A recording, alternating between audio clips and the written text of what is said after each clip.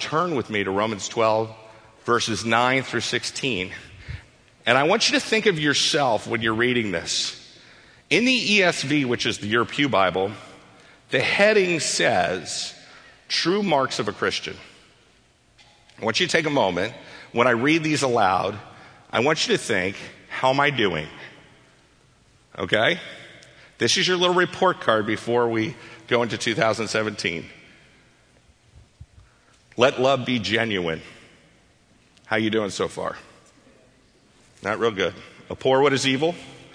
Hold fast to what is good. Love one another with a brotherly affection. Outdo one another in showing honor. That happens all the time, doesn't it? Do not be slothful in zeal. Be fervent in spirit. Serve the Lord. Rejoice in hope. Be patient in tribulation. Be constant in prayer. Contribute to the needs of the saints and seek to show hospitality. Bless those who persecute you. Bless and do not curse them. Rejoice with those who rejoice. Weep with those who weep. Live in harmony with one another. Do not be haughty, but associate with the lowly. Never be wise in your own sight. Wow. My scorecard was bad. Especially on the first one and the last one, which seemed to be really easy. We're all wise in our own mind, aren't we? So I became conflicted when I read this. I said, I thought this was going to give me hope, Rob. Going to the scriptures didn't give me hope. It actually made me feel guilty at this point. I go, I am falling so far short of what this standard should be. But then I realized I've grown up in this church. I've grown up at Westminster Academy, went to seminary at Knox, and they have taught me a theology, a robust theology. And I hope my theology teaches me what I'm supposed to believe about God. But the problem is my theology is not leading into doxology. My theology has not led me into doxology. And I said, what is wrong? And that's where I'm at today. And I want you to hear me. Because at the end of the day, I'm afraid I'm not the only one here. We got great theology and poor doxology. And those two should not coexist. So let's pray. Heavenly Father, your word is powerful. It cuts. It's active. It's like a knife. And we're begging for surgery right now. We ask that these words that you give us are your words, not mine. But we will see you in the end. In Christ's name, amen. Sam Lamerson was here last week. He was my professor at Knox. I love that guy. His little bow tie is the coolest. He just is cool.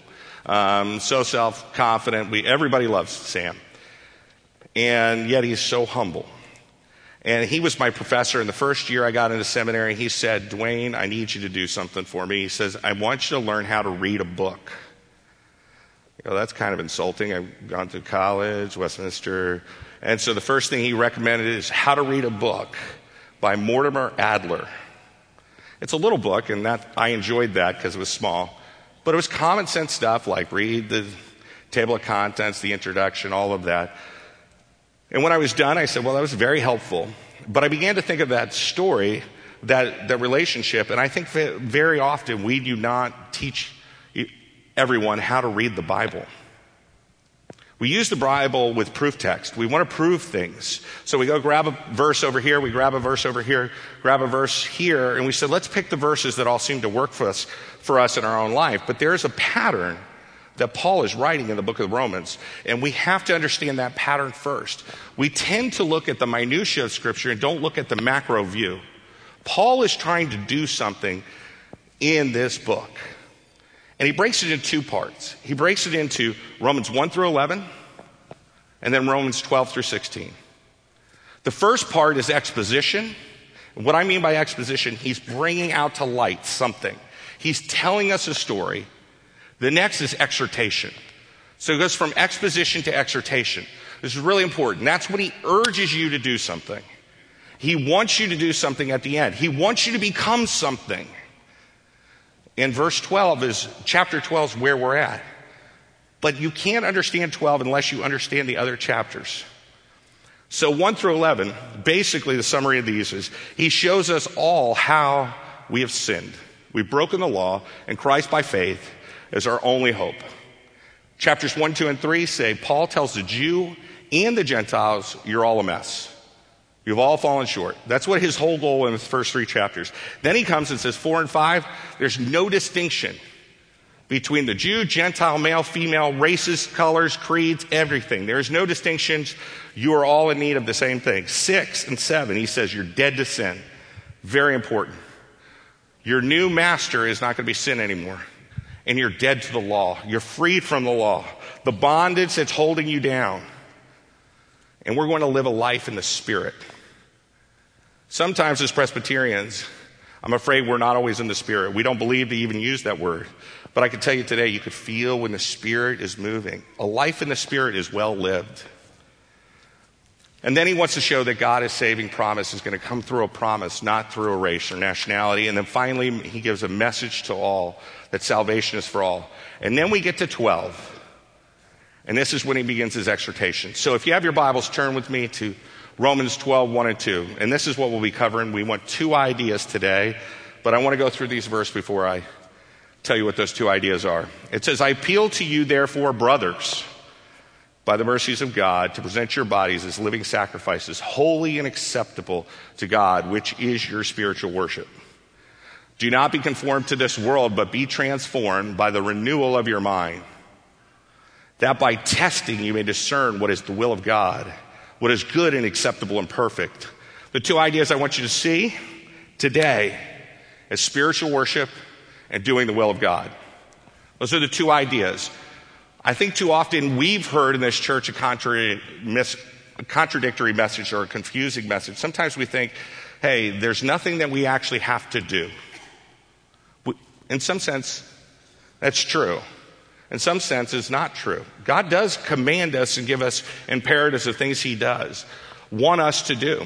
And there's things that when he talks to what we wants us to do are mostly so that we can get freedom from sin.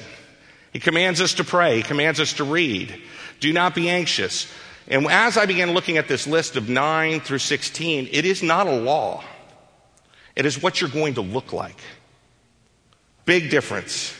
So when we look at these verses, I want you to look at the very first thing. He says, I appeal to you. In the King James, it says, I beseech you. I urge you. That's his exhortation. And the next, he says, therefore. Whenever you see therefore, you got to ask, what's it there for? You've heard that over and over. The reason it's there is to say there's a change. We went from exposition, now we're going to exhortation. And he says, brothers, who's the audience? Christians. This is a story about you. This is a story about you. And he says, by the mercies of God. The most important thing we understand that none of what's going to happen in the second part of Romans will happen if we don't understand that the mercies of God are there. To present your body, here's the goal, as living sacrifices, holy and acceptable to God. And what do we want? Which is your spiritual worship. What does spiritual worship look like?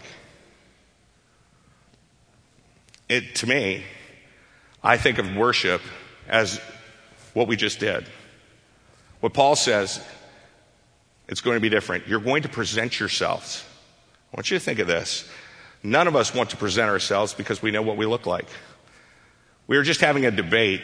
I'm wearing this suit, or jacket, which is hard enough for me. I'm glad it's 49 degrees because I sweat no matter what. And this suit doesn't feel like me. When I had the tie in the last service, certainly didn't feel like me. And then I had something in my pocket that was red. It didn't feel like me. And I remember having this talk at seminary with R.C. Sproul.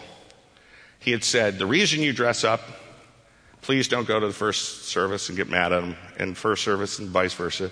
The reason you dress up is you're preparing to go meet God. I said, that sounds good. I like that. He says, it's like if you were going to go to the Queen. I said, that's true. I would dress up. I'd get my cufflinks on. I'd find cufflinks. I'd tie my shoes. I'd put on good socks. I'd do it all. But that's the Queen. Then I asked him, I said, but I feel quite different if I was going to go speak to God. How much would you care about your outfit? I wouldn't. Because what can he see? Your heart. So when we talk about presenting ourselves as living sacrifices, God is looking far deeper than our shallow perspective of putting on a coat. A coat doesn't protect me. It's far deeper. My heart is the problem. Are we living sacrifices? That's a wonderful idea, because the truth is they don't make sense. A sacrifice is dead. But Christ says you're alive. So it's important that you know you're living and that you're offering your life as what? Holy and acceptable. The only reason you're acceptable to God is because of Christ and what he's done. And that's why the word brothers makes the difference. We've moved from death to life, like it says in Romans. We become obedient to Christ, not to sin. We're slaves to righteousness for sanctification. Years ago, Dr. Kennedy told a sermon here. It was called, I'll give you the name at the end because I don't want to lose the punchline. But it was a sermon that I remember sitting. I used to sit up in that top balcony because I think that's where all the kids that wanted to stay in trouble would sit. And we were up there, and all my friends would be up there. And he tells this story, and he says, Alexander the Great, one of the great military leaders who ever lived, conquered almost the entire known world with his vast army. One night during a campaign, he couldn't sleep, and he left his tent and walked around the campus. And as he was walking, he came across a soldier asleep on guard duty, a serious event. The penalty for falling asleep on guard duty was, in some cases, instant death. The commanding officer sometimes poured kerosene on the sleeping soldier and lit it. The soldier began to wake up as Alexander the Great approached him. Recognizing he was standing in front of him, the young man feared for his life. Do you know what the penalty is for falling asleep on guard duty? Alexander the Great asked the soldier. Yes, sir. The soldier responded in a quivering voice. Soldier, what is your name? Demanded Alexander the Great. Alexander, sir. Alexander the Great repeated the question. What is your name? My name is Alexander, sir, the soldier repeated. A third time, and more loudly, Alexander the Great asked, what is your name?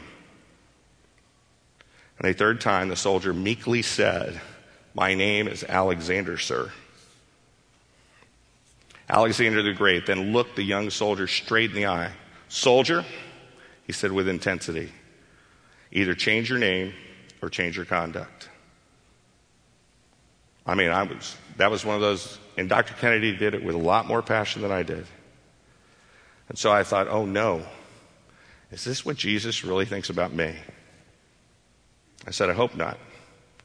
Because my conduct, I don't know if I could bear the name Christian.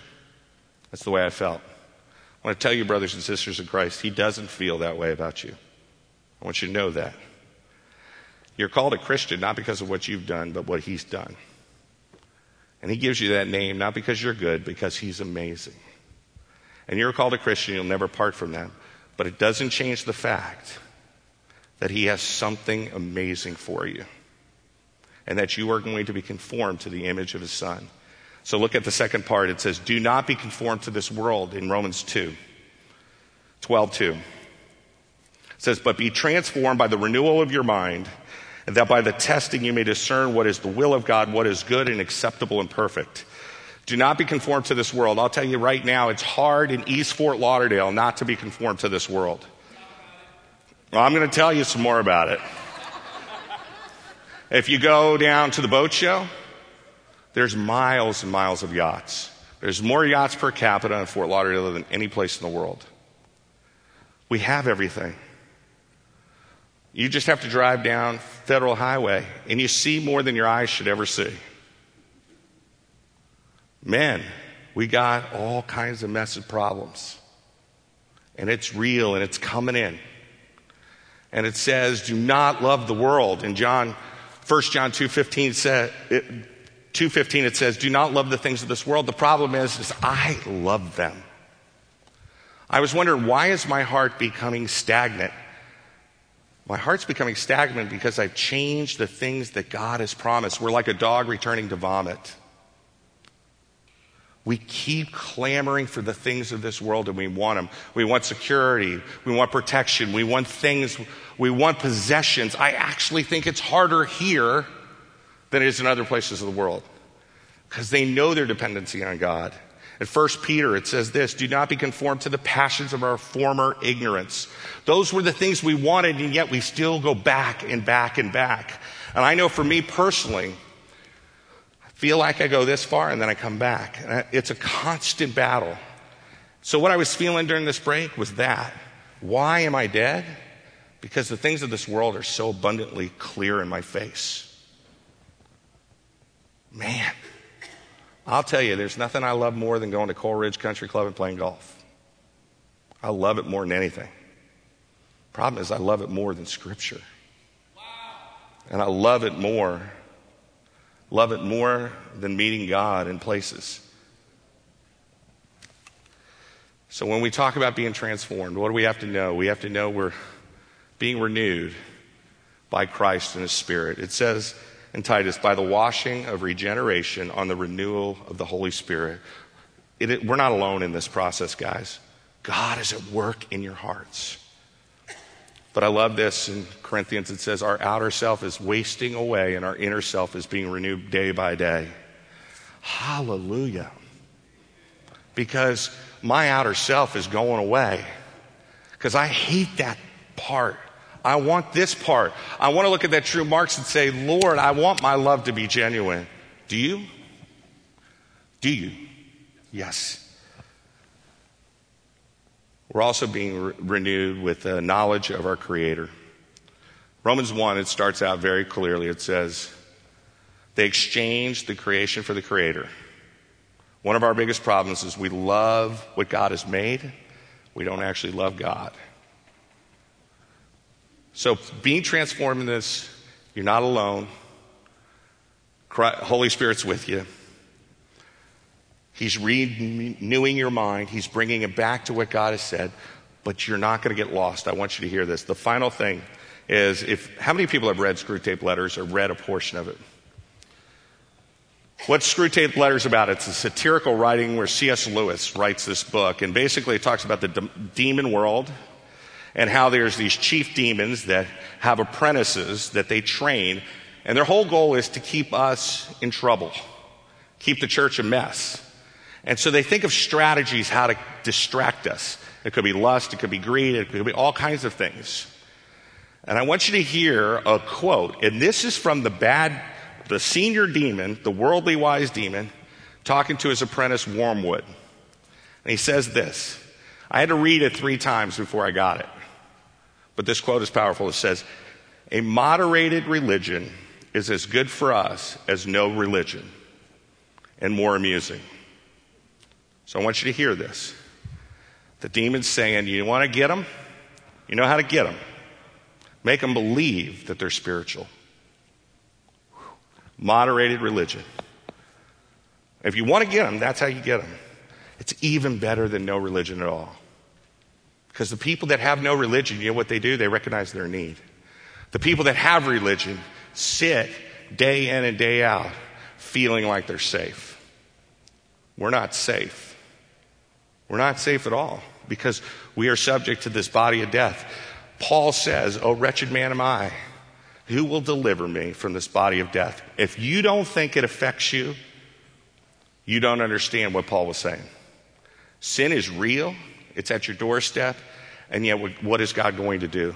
He's going to deliver you, and he's going to transform, and he's not going to leave you. So the hope that we have is this. And I hope this, for my own life and for all of us, is that we are never seen as a church that has moderated religion. We are a church who understands the exposition that God has given us, that Jesus Christ is Lord, that he has died for us. And because of that reality, we were yet sinners. He saves us. Because of that reality, we will love better. Because of that, he will transform us. We should expect those things to happen. And my prayer is that they do happen. That we will never be a church that will have just religion. But we will have a church that loves Jesus in a way that we can never even fathom and imagine.